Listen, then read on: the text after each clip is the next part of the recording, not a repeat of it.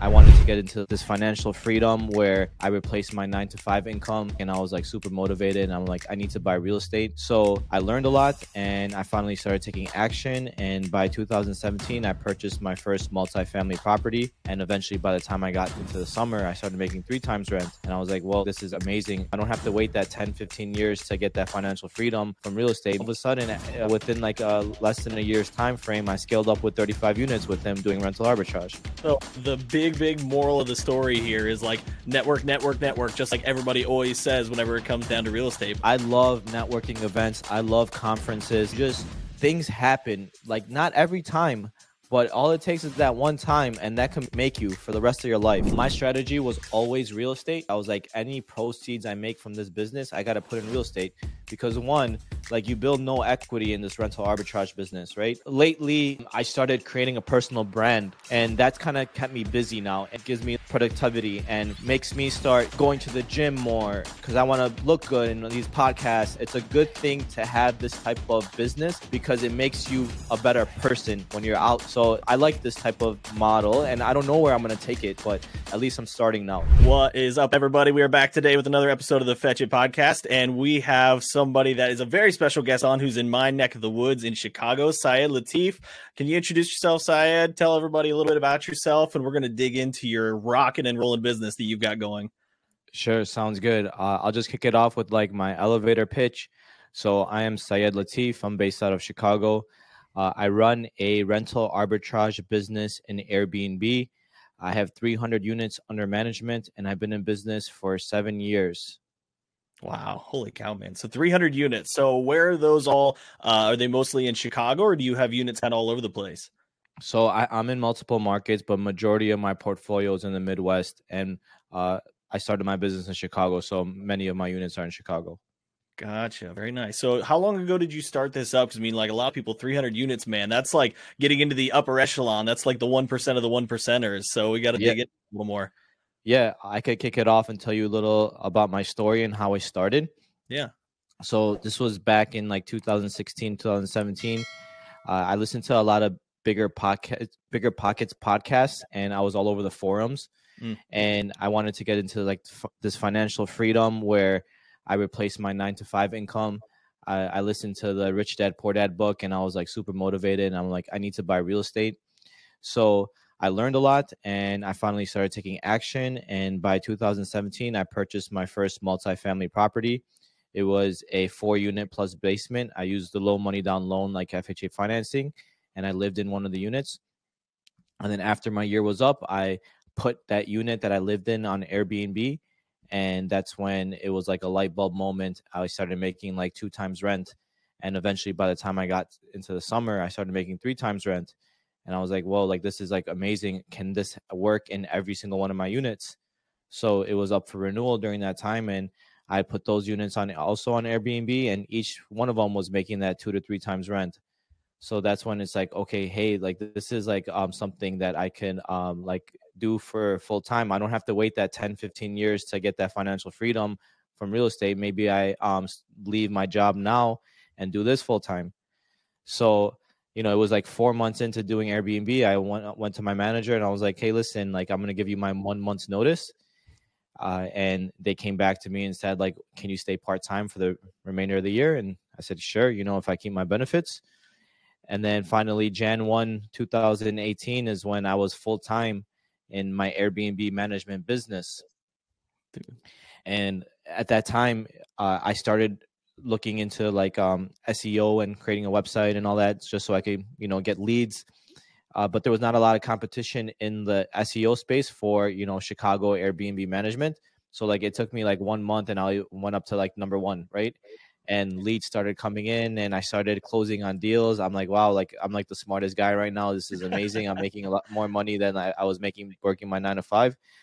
And then I unfortunately got into a partnership with somebody from in a management type agreement that was not what I was expecting. I spent a lot of time onboarding them and giving them a plan of like how to fix their units, because they already had 20 units in their portfolio. At the time I had 10. So it was like, you know, 2x, 3x, whatever it was to increase my business. And then, you know, 1 month in, that business transaction that I did with them, they ended up saying that this is not working out. We need to part ways. So that took a toll on me, and I was like, whoa, like what did I just get myself into? I just wasted 4 months of my time. And at the same time, my other clients were giving me problems too. It was like almost they were micromanaging me, making me their assistant, not happy with like what I was doing. And they would, it wasn't for them. It wasn't about the money. It was like to preserve their furniture or decor or something. They would always complain about something. Like property management is a tough business too. And then, but that was a breaking point where that person like wasted 4 months of my time. And I was like, okay, but I still got to hustle and get this done. I was going to networking events, meeting with other people. And there was this one random networking event at a restaurant bar. And somebody in my group was like, we're looking for people to do Airbnb in our buildings. And I was like, wait, what? Like, I never heard anybody say something like that. Your ears perked right up. Yeah. And I was like, that's strange to say, like, okay, where are your buildings? And then she's like, I work for a management company. We have it all over. We have 1,000 units. So I'm like, okay, can I get your contact information? And I started reaching out to their property manager. She was in finance. And, he was like blowing me off like, okay, call back 2 weeks, call back 1 week, call back in 3 weeks. Like he just kept on doing that for a handful of months. And then finally he's like, okay, come in and tell me your proposal. So I started coming in the office, and he was kind of fed up with me at the time. Like, he's like, all right. It came to a point where he's like, listen, I'll put you in the office with the owner, and you guys decide. You guys hash it out. I can't decide for him. So they put me in a room. He walks in like super alpha male, like did not let me say one word. He just like went off on me. He's like, listen, I'm not looking to get into the Airbnb business. I'm not looking to get into the furniture business. I know one thing. I know how to do one thing, and it's to buy buildings, rehab them. That's what I'm good at. So unfortunately, we can't do this. And then I'm like, okay, last ditch effort. I'm like, you have 100 units vacant right now. Can I just like lease 2 units, and I'll guarantee the rent. I'll furnish it. I'll take on the risk. I won't cause you any problems, but allow me to run my business within those 2 units. And then he's like, you know what? Like, that's a good idea. I'm able to give you these 2 units. So that was like the start, Airbnb rental arbitrage. This is right before, like, there was not even a term that represented this like rental arbitrage. I just came up with whatever I could to get the deal. And then, I'm like, can I get like 2 months free up front? I have a lot of startup costs. It's like $10,000 worth of furniture. He's like, okay, it's slow season for him anyway. So he's like, all right, take 2 months free, and then I recoup like 80% of my startup costs in those 2 months, and then I went back to him like a couple months later. I'm like, listen, I'm doing good. I'm not causing you problems. Can I take on 2 more units? He's like, yeah, take these 2. He has 100 units vacant at any given time, right? So, and then I went back to him like a couple months later. Can I have these 4? Yeah, you're doing good. And then like later he ended up giving me an opportunity. Why don't you take these 10? And all of a sudden, within like less than a year's time frame, I scaled up with 35 units with him doing rental arbitrage. Oh my gosh, man. Yeah. So the big moral of the story here is like network, just like everybody always says whenever it comes down to real estate. But like, if you wouldn't have had that chance connection with that lady at that real estate meetup, then she introduced you to that other guy who met you, or introduced you to the next guy, then you were able to actually really break into the business in a huge way. I mean, 35 units in a year, that's wild, man. Yeah, like I love networking events. I love conferences. I love it. Like things happen, like not every time, but all it takes is that one time, and that can make you for the rest of your life, And there has been a handful of $1 million meetings that I've had because I've been in a situation where I made a relationship, and then 6 months down the line, it ended up becoming something, right? So if you just put yourself out there, start telling people what you're looking for. Don't have any shame. Don't be afraid. Present yourself in the right way. Have your business card ready on your LinkedIn. Show that you're like the owner of the business, not like, hey, I'm a teacher and I'm doing this on the side. Show like, fake it. Kind of fake it till you make it. And then things happen.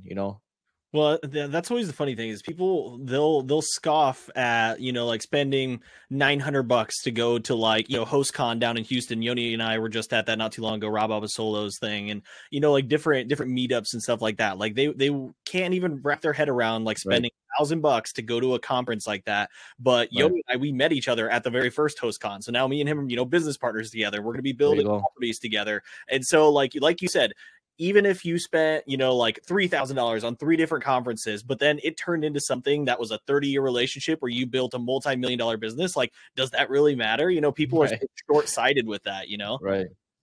Yeah, I love Exactly. that, man. Yeah, I'm totally here for the. I was kind of on that ship a little bit in the beginning. I was like, man, I'm not gonna, dump $1,000 just to go hang out with people. I Yeah. don't want to pay for my friends, quote unquote. That's what everybody always. Yeah, I know.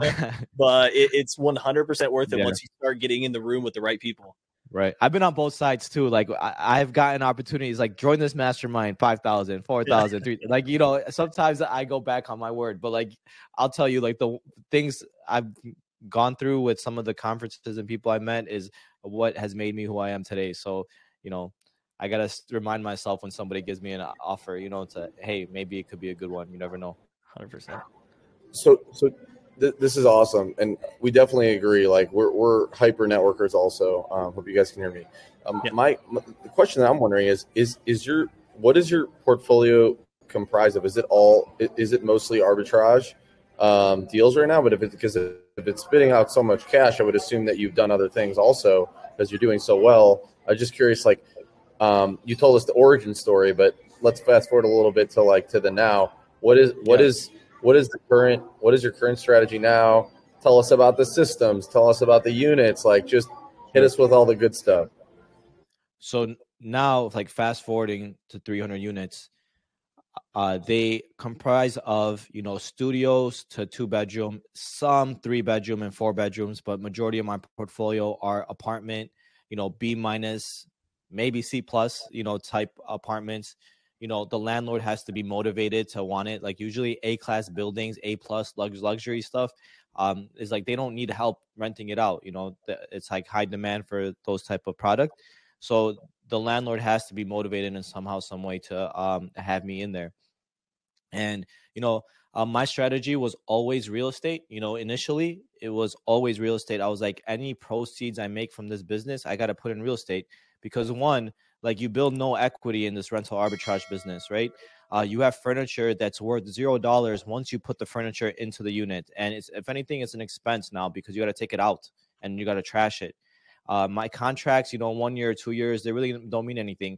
There's not too many transactions in the rental arbitrage space. Like nobody's selling their rental arbitrage business. You hear one-offs once in a while, and who knows the deal behind them. Like I hear it's like zero price transactions. What they give them some equity in their like VC backed company, which I don't know. Anyways, so there's not that much value you get from the rental arbitrage space, but it could be a cash cow. You could churn out a lot of money, which I have over the years. And I have purchased, 5 properties so far. 3 multifamily buildings, which are, 4 unit or less. Mm-hmm. And then 2 homes for like my family and my mother-in-law. Nice. But the properties that I bought, the 3 were like before I even scaled up. Like they were like back when I first started and I was first making cash.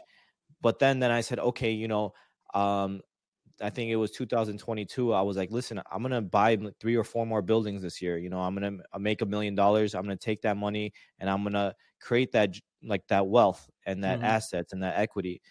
And then I'm like, but maybe I should get my real estate license and I could save on commissions. I could offer what I want to offer. I could be the first one to view a building. So I started waiting 6 months to do that. At the same time, interest rates started rising crazy style. And then prices for real estate started rising crazy style. So I was like, what the heck? I wish I didn't go through this whole like hoopla and did all this. And I just ended up buying the dang buildings before, because all of a sudden I lost on, I'm losing, So I missed out on that. And then at the same time, I had cash flow issues in my business. So I had prime summers, pent up demand after COVID. I'm making money that I never made in my life before. And then all of a sudden there was a huge fatigue in my market where people came in the summer and then they were missing in the winter. Winter is always bad, but this was like I started losing money in November. How did you deal with that? How did you handle that? That's a huge problem. Yeah, I had a lot of reserves from the summer. You know, that money that I was going to spend to buy buildings. I was starting to kind of looking at buildings again. But all of a sudden November comes. Usually I take I take loss in November, but minimal loss. And all of a sudden I'm taking a $350,000 loss in November. And it was like shocking, and that's eating into my, I don't know how much cash I had at the time, $1.2 million at the time. And all of a sudden in December, also I take a loss, but all of a sudden I get a $350,000 loss again.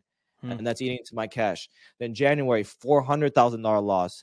And then by February, I was negative, So the problem was if I ended up buying real estate, I would have had to liquidate at that time because I would need to inject cash back into the business. Yeah. So fortunately, I didn't buy it.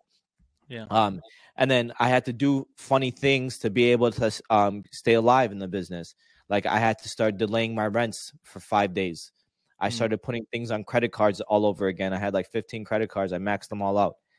And then I had my utilities on auto pay before. I took them all off auto pay and I started delaying them, waiting for my spring and summer to come back to finally get cash flow positive again.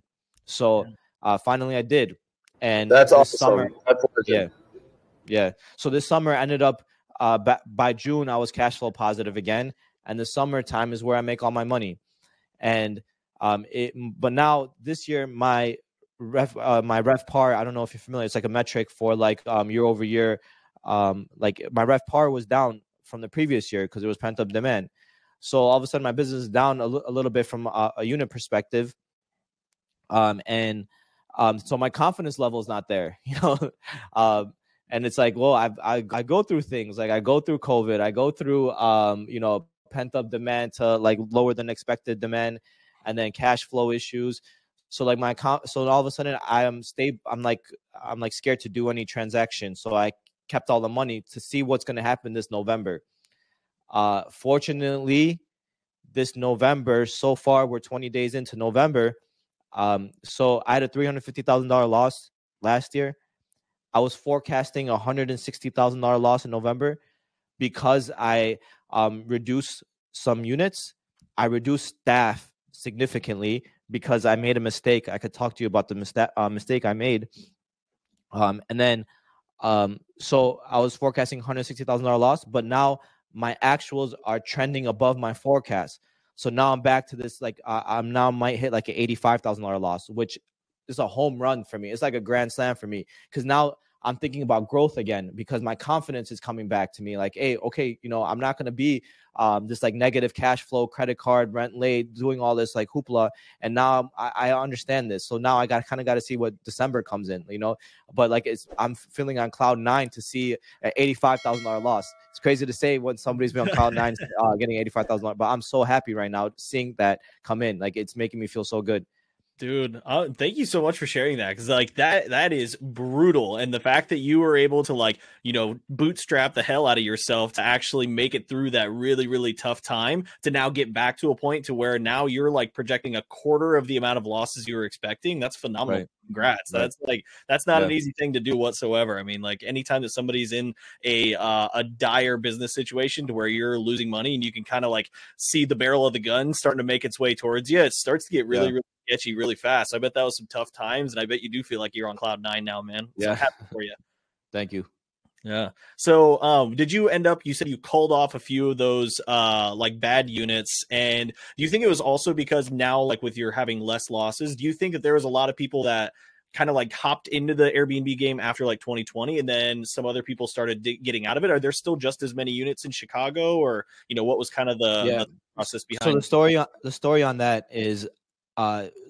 The story nationally is not representative of what my local niche market is, Gotcha. And at the end of the day, I don't care what's happening national. I kind of do, kind of don't, but all I care is about my business. Right. Mm-hmm. So nationally, what was going on during COVID was, these urban markets were losing units. And then these Smokies and Scottsdale markets, Texas markets, like Florida markets, where things were open and the demand was going there. So people were adding units there to cover the demand that was there. But all of a sudden, things were coming back to normal in other cities, right? Like mask mandates were going away. There's people wanting to go back to the big cities. So all of a sudden the demand is leaving there, but the supply is still in those markets. And now everyone's saying, I'm not making money, and Airbnb is a lie, Airbnb bust, and this business is a scam. You know, there was all those people on Instagram popping up with the Lamborghinis saying that, like, hey, I have 5 units, I can make you rich, you know. And a lot of that was happening. So in my market, it's a different story. So in my market, you know, there was a 50% reduction in supply right when COVID hit. Well, so what had happened was COVID hit, plus the regulations changed, and it made it almost like super difficult to list in my market. And at the same time, people were like, okay, this is like over with. Let's get out of this business. So 50% reduction right off the bat. And then all of a sudden, supply is coming back over the years. But now with the new regulations in place, it makes it very difficult for people to run the business. And then with that being said, we're adding units and we're coming back to 2019 levels, which is like still really good. You know, I'm not above probably my 2019 levels. Right? Yeah. But like it kind of sucks. Now we're back at 2019 levels. I slowly saw that go back up, you know. And at the same time, my demand is like a roller coaster, up and down. Like it was weird. It was like, okay, COVID, obviously low demand, and all of a sudden pent up demand, crazy style in winter, and then fatigue, and then crazy low demand, and then now this year stable demand. When I was worried that the demand was going to be bad all year, because my summer was down from the previous year. But now my winter is not as bad. So it's like more stable of what I was expecting. And like you try to take your historicals and try to forecast for the future, but every year has been dang different for me. You know, it's like how the hell do I forecast my future? And I'm always wrong. It's like I'm always wrong. And last year I was wrong and it hurts. And this year I was wrong and I feel good right now, you know? So it's like, with that being said, also at the same time, like Chicago demand year over year was the worst in the country. Like on AirDNA, it would show a table and it was like, I can't remember the last place one. It was like New Orleans or something. And then the second to last was Chicago. And then, so that scared the crap out of me too all summer. I'm like, damn, the whole national market is doing good and Chicago's the worst, you know? Yes. But then from it's like this up and down roller coaster feeling. I don't know what the heck is going on all the time, right? But like I just know what I have going on in front of me. That's what I worry about. For sure. Syed, you said you talked about regulations in Chicago changing. Have you done any medium-term rentals there? So I've tried. I'm always open. I have the product, right? I don't care if you stay 1 month, 2 months, 2 days, 5 days, right? So if you want it at the price that I'm offering, then take it. My problem is my pricing model is geared towards short-term stays. So when you add up all the 30 days or whatever, like it ends up having a huge premium. So I'm not competing with the people that just focus on those midterm stays. But there's like companies like big VC-backed company like Blue Ground. They have like 700 units here. And how can I compete with A-class buildings? And I don't even know if they're guaranteeing rent because sometimes I see the amounts they're charging is like way less than rent, where I was like, man, I want to stay here for a month in the winter time. Like what's like $1,500 when the rent is like $3,500.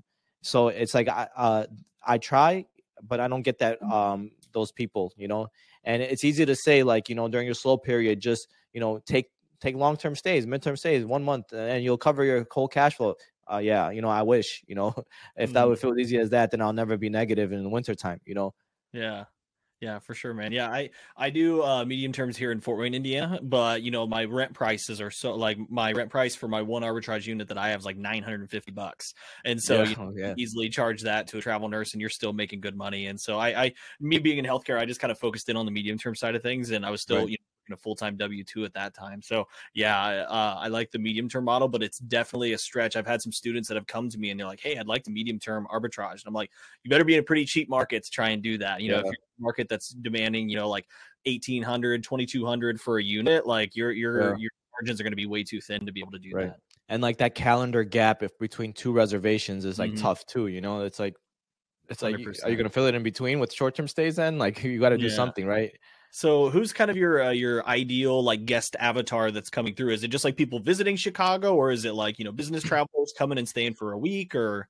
Yeah. So depending on, it's all the mix, everything, it's just basically anybody that would stay at a hotel would stay at my place too. I focus majority on leisure because I'm not in, business districts, but there are some units that I have like in business district or suburbs where there's like a lot of corporations there. So, it's mostly leisure, and it's like Chicago is so big, and like we have a north side of Chicago that, like where the Cubs play and where the colleges are. Not everybody needs to go to downtown all the time, and that's where like all the hotels are and stuff. Yeah. So the people that work in downtown live in these areas. So when people come visit them, they want to visit them where they like live, The rents are still high, like $2,000 rents going up to like $4,000, $4,500 too, depending on how nice the places are. Yeah. So that's kind of like the type of people that come. It could be anything, leisure, like sometimes locals for certain situations, like they're doing construction on their unit. There's a problem in their unit, divorce, like there's a lot of reasons why people need this type of inventory. Yeah, absolutely. So let's say that you could, go back and like wave a magic wand and go back, 5 years or something like that. Would you still start with the arbitrage model and build it up to the level where it's at now? Or do you think that you would have tried to maybe like have a little bit of a split between purchasing and arbitraging, whenever you were kind of earlier on in your career? So one thing is like management, I did not like at all from an operation perspective, but it's way less risky, and it's a model that you could actually sell to somebody else, and you could exit. Yeah. So, but would I go to that model? I still can't even see myself doing that now.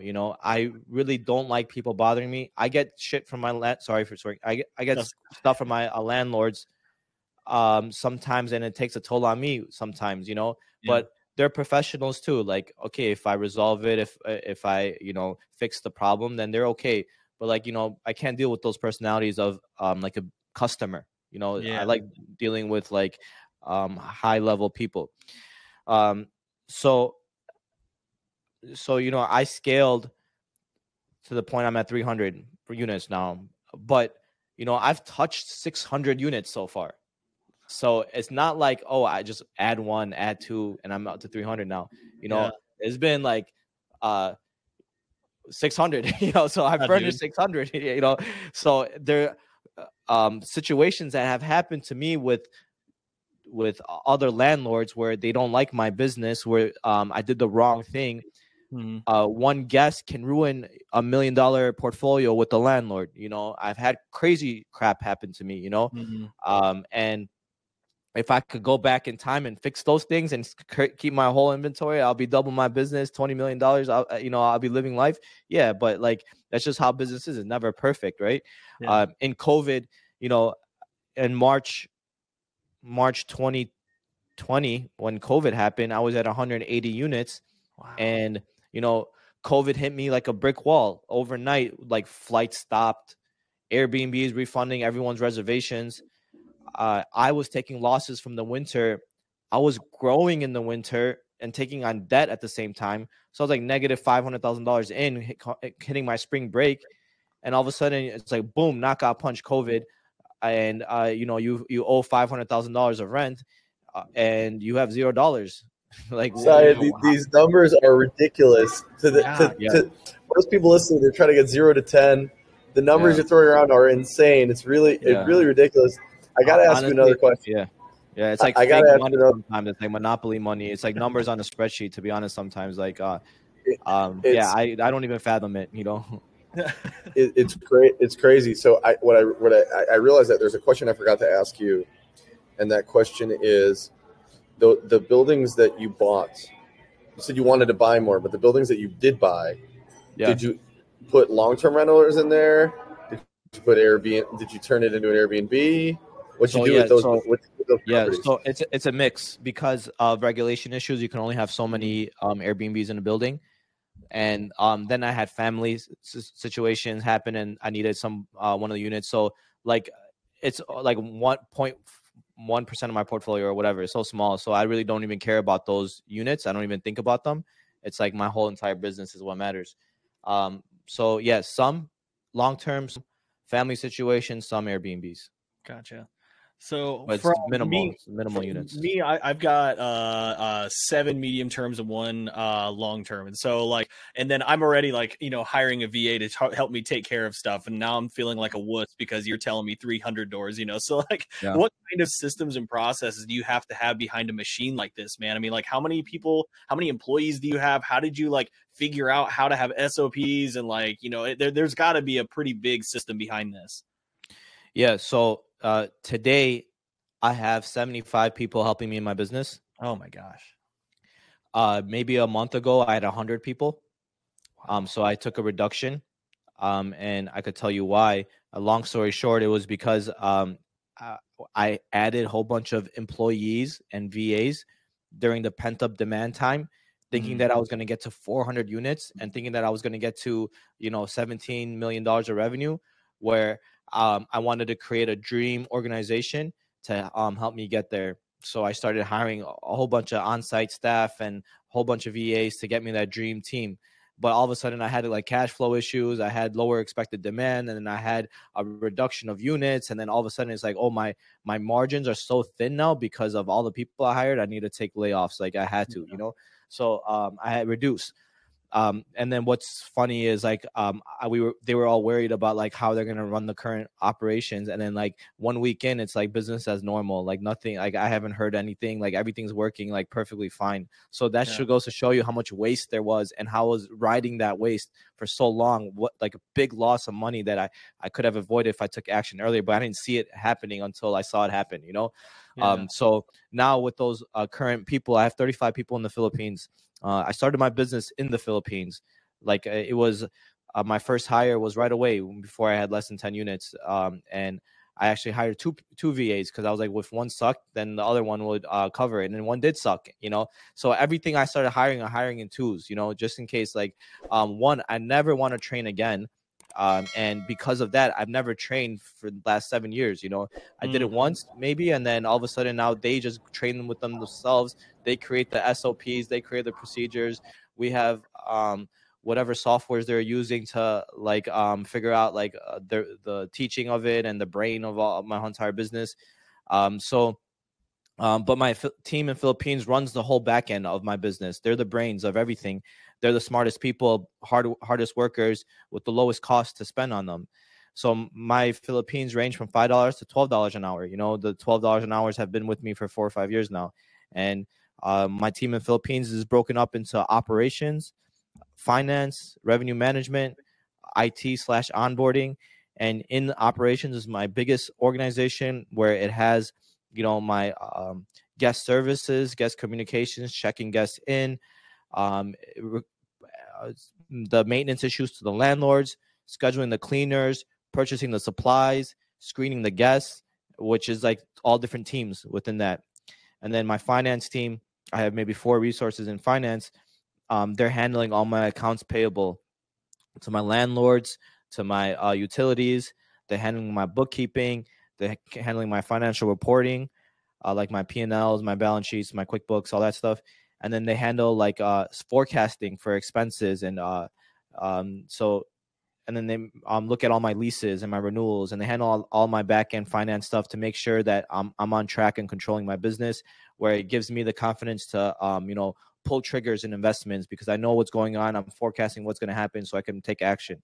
I have my revenue management team. It's one resource is based out of here, and the one is like the reporting side based out of Philippines, and they're handling my pricing and my Tableau dashboards and showing like how my demand is coming in and how we need to change pricing. And they work on my Price Labs. I don't know if you're familiar with the Price Labs software.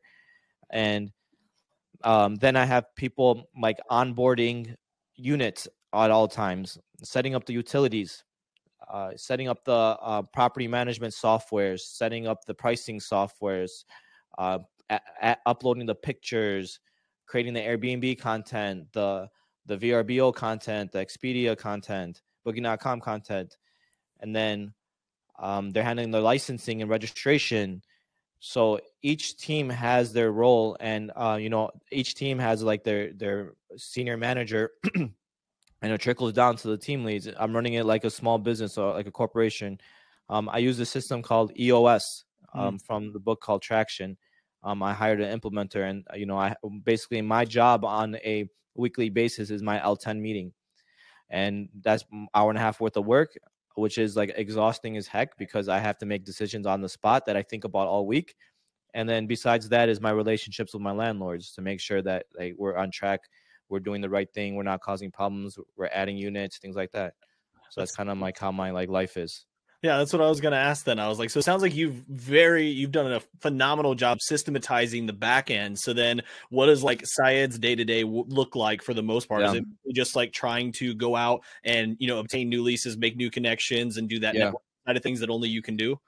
Yeah. So my big thing is L10 is what I do. And then my landlord relationships, but I'm not constantly going out there to grow. I'm just constantly just making sure like my current business doesn't like blow up. A lot of my weeks were like how I manage my stress and waiting for the next like thing that was like the next fire that's gonna like take me down, and that happens so often. But like people say like, oh, you have an amazing life, amazing days, like you don't do anything, you just go to the gym, you just have fun, and it looks like your life is amazing. But yeah, I mean, I'm still stressed as heck. My stress levels are like to the next level, and I have to do these things to like make sure I don't like go crazy. And it's like, choose what you want to do. If you want to go to your 9-to-5 job and check out the second you go home and then not have to worry about it and make your nice salary and not have like your nice home, nice cars, whatever, you could do that. And I don't have to go to a job, but I handle 100 times more stress than you handle, lawsuits here, lawsuits there, landlord pissed off, fire in a building, landlord terminating 35 units, landlord adding late fees for the past 3 years because you got into a problem. Like, it's like crazy stuff. Regulation changes. The city comes, gives you some tickets for something, but then you wonder, is it one ticket or is it going to be like 100 tickets? Like, because, there's always something that is like going to take me under. And I'm just like sitting back in my room waiting for the next thing to happen and then, taking action. So like, do what you want in life. If you want one way, if you want the easy way, I would say that's the easy way. Getting a job is the easy way. My way is not easy. My day might be a little easier than yours, but it's not easy, You can choose. Like, you can choose what to how to spend your day, but it doesn't mean that 11:30 on a Saturday night you're some landlord's gonna call you pissed off and be like, "There's a beeping party, shut it down right now," and you're out with your friends. Yeah, right.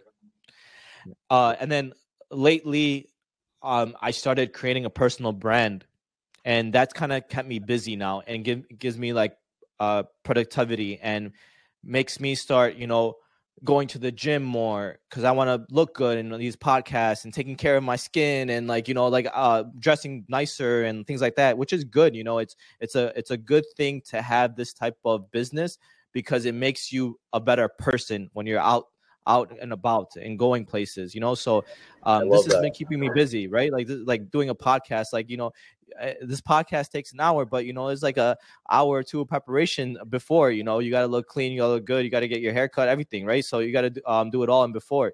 So I like this, I like this type of model, and I don't know where I'm going to take it. Like, I don't know what I'm going to do with it, but at least I'm starting now, Yeah, I think that's a good kind of segue into one of the questions we like to ask towards the end is like, what do you think, like, what's 12 months from now look like? And then like, what's 5 years from now look like? Are you going to build this up to 1,000 units? Or are you going to start to like maybe pivot into some other stuff? Or like, what's kind of like the 12-month and the 5-year picture?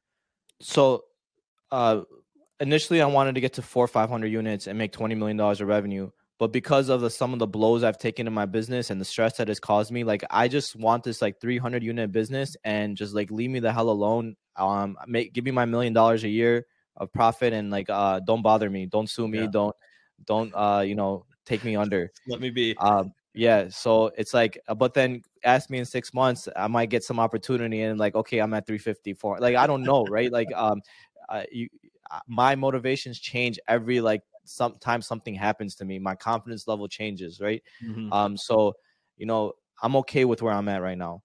I've gone through a little too much to like I was really risky back in the day, but because I had nothing to lose, but now I have something to lose, and I don't want to lose it now, So I was just like, I'm okay where I'm at right now, and I don't want to maybe go to this like crazy number, because maybe the 10th landlord like puts me under because I did something wrong and he could sue me and I'm liable and stuff, Yeah.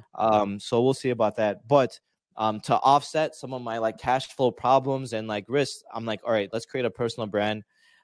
What can I do with it? Can I create courses? Can I create mentoring, coaching and stuff? I have a good friend, a colleague that is killing it in the like coaching and mentoring game, and he's the one that convinced me to create Who's the that? personal brand. Hamza Zafar.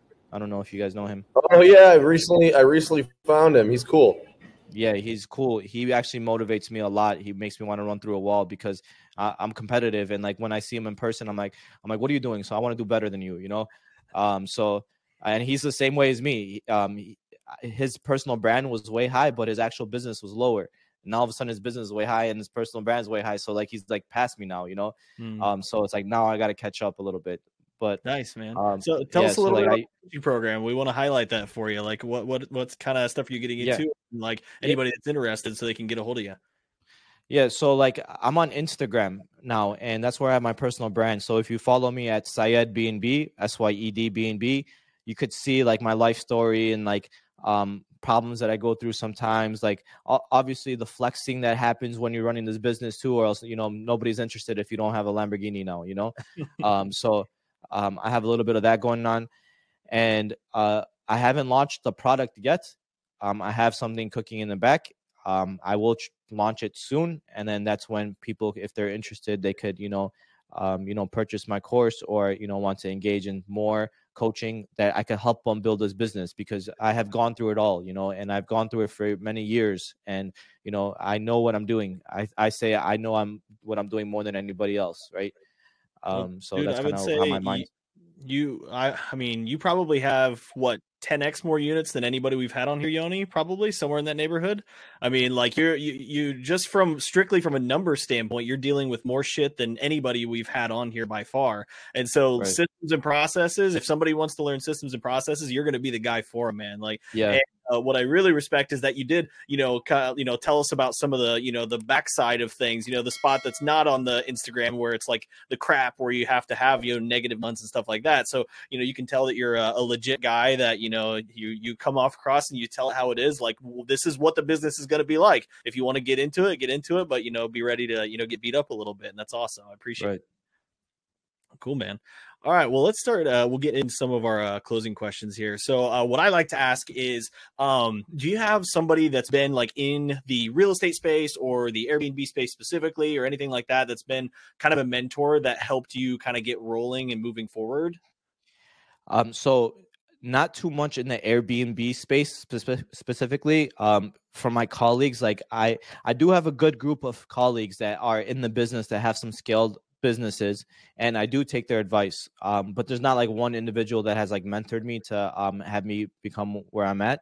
Mm-hmm. What I like doing is I like talking to my landlords, because my landlords actually motivate me because how big they made their businesses, like 5,000 unit property management businesses. And just the way they talk, I just like listening in, like how they handle conversations, like the way they talk about rates. Like I just like I don't even know what you're saying, and I really get motivated by them and what they're doing.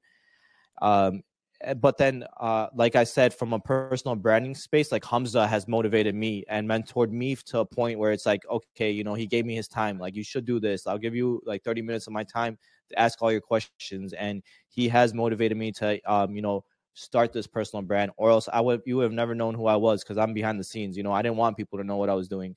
So he has been my mentor, and like, I copy like a lot of stuff that he's been doing, and that's what it is. Yeah. So that's kind of where I'm at.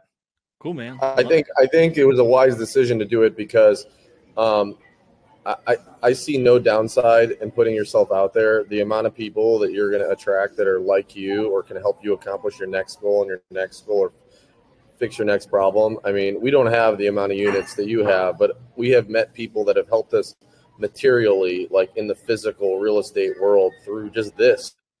Right. So kudos to you for taking the plunge and making the mindset shift. It's pretty amazing. Because I know guys that would never do it, and they would never think to never do it, and they're missing out because they got all these units. And if they just talked about it, showed them whatever, it would be obviously help them do the next thing. Well, I mean, yeah, we talked about like the importance of networking, and now you're like networking with a machine gun out there, because then it's just going out to hundreds, thousands, millions of people. You know what I mean? Like, it's all over the place. So it can never hurt, making connections with people that you didn't even know you're going to make a connection with. Because then at the next real estate meetup you go to, they will be like, "Oh shoot, I saw this guy on Instagram." Yes. Go talk to him or something like that. So then it just getting yourself a little bit more aware in the market that you're in. It's never a bad thing. Yeah, like people. Because they see your personality on social media, it's as if you're their friend already without them ever meeting you, and they recognize you and they want to talk to you, and you become a little more popular at these conferences and stuff. So it's been a cool experience, and I started talking to people on Instagram in Dubai and, Pakistan and like different countries, and like, I potentially might meet the guy in Dubai because my goal is to like go there for some time, So it's like super cool. It's like your resume of life on like there, and anybody who wants to do business with you just scrolls through, Say I end up saying that like, okay, I want to raise money for this hotel. Who's interested? And people will trust me now because they've heard me, and I might be able to raise money much quicker than I could ever even imagine by just making a post. I don't know where this is going to take me, but I'm excited to see. Yeah. Of course. I mean, like what Brandon Turner always says, people want to do business with people that they know, like, and trust. And the easiest way to at least get people to know you, probably like you, and then trust you because you've been showing what you're doing behind the scenes and stuff like that, it's 100% social media. I heard he was telling somebody one time that he was talking to this old timer that was in like his 70s or something like that, and he was like a big time syndicator back in the day. Like, he would raise all this capital and blah blah blah, but he said he would spend like 150 days a year on the road, and he was like, I was going to conferences, shaking hands, taking people out for steak dinners, blah blah blah, and he said like the most he ever raised in 1 year, I think, was like $10 million or something like that. And so then Brandon Turner, like he does that like per deal that they do, raising capital. All I do is just like post on Instagram like, hey, we got a deal, it just makes life 10 times easier. Right. David, just to riff a little bit more, David and I decided to build a personal brand before we had all the units, and kind of were like, we know it's going to help. And like, for example, my building permit here in Tennessee, I have zero connections here. I grew up in Cleveland, Ohio. Okay. I have zero connections here. A guy we interviewed, Fuad, he's out of Michigan. He's the man. Like a very, Fuad. I love Fuad. So for anyone listening, or if he's listening, I gave you your flowers online. He through a connection of his, he got me the building permit, and I was striking out. I was meeting people for an hour, 2 hours. It would flake. They would disappear. I'd never hear from them ever again. Fuad took care of it. So that's the material example that I give, because a building permit's a big deal.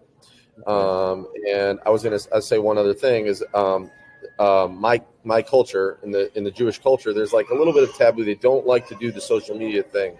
And like, I feel socially, because I don't have 100 units or 200 units where they would probably leave me alone a little bit. I get a little bit of those like stares and that guy, guy, but you know what? They're all losing because some of those people, like they could be doing that.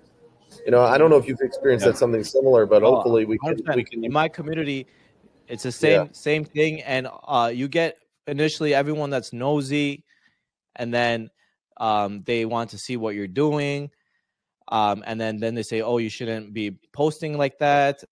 But, I want to be able to live my life to its fullest potential. If I have the opportunity to make X amount of dollars and bring this amount of effect to the world, I am going to take action and do it. If you want to stay behind the scenes and have a normal life, that's fine. Good for you. But I'm going to do something different. That's my motto. I love that. Full throttle the whole way. Because you talk about losing 4 months of time. This actually kind of buys back some of that time, because those people, how many networking events would it take? But you have this evergreen thing that's always going, that's always reaching out to people, and people can follow you. It's great. David, I don't know where we left off. I'm sorry if we riffed too long. We were just rolling, man.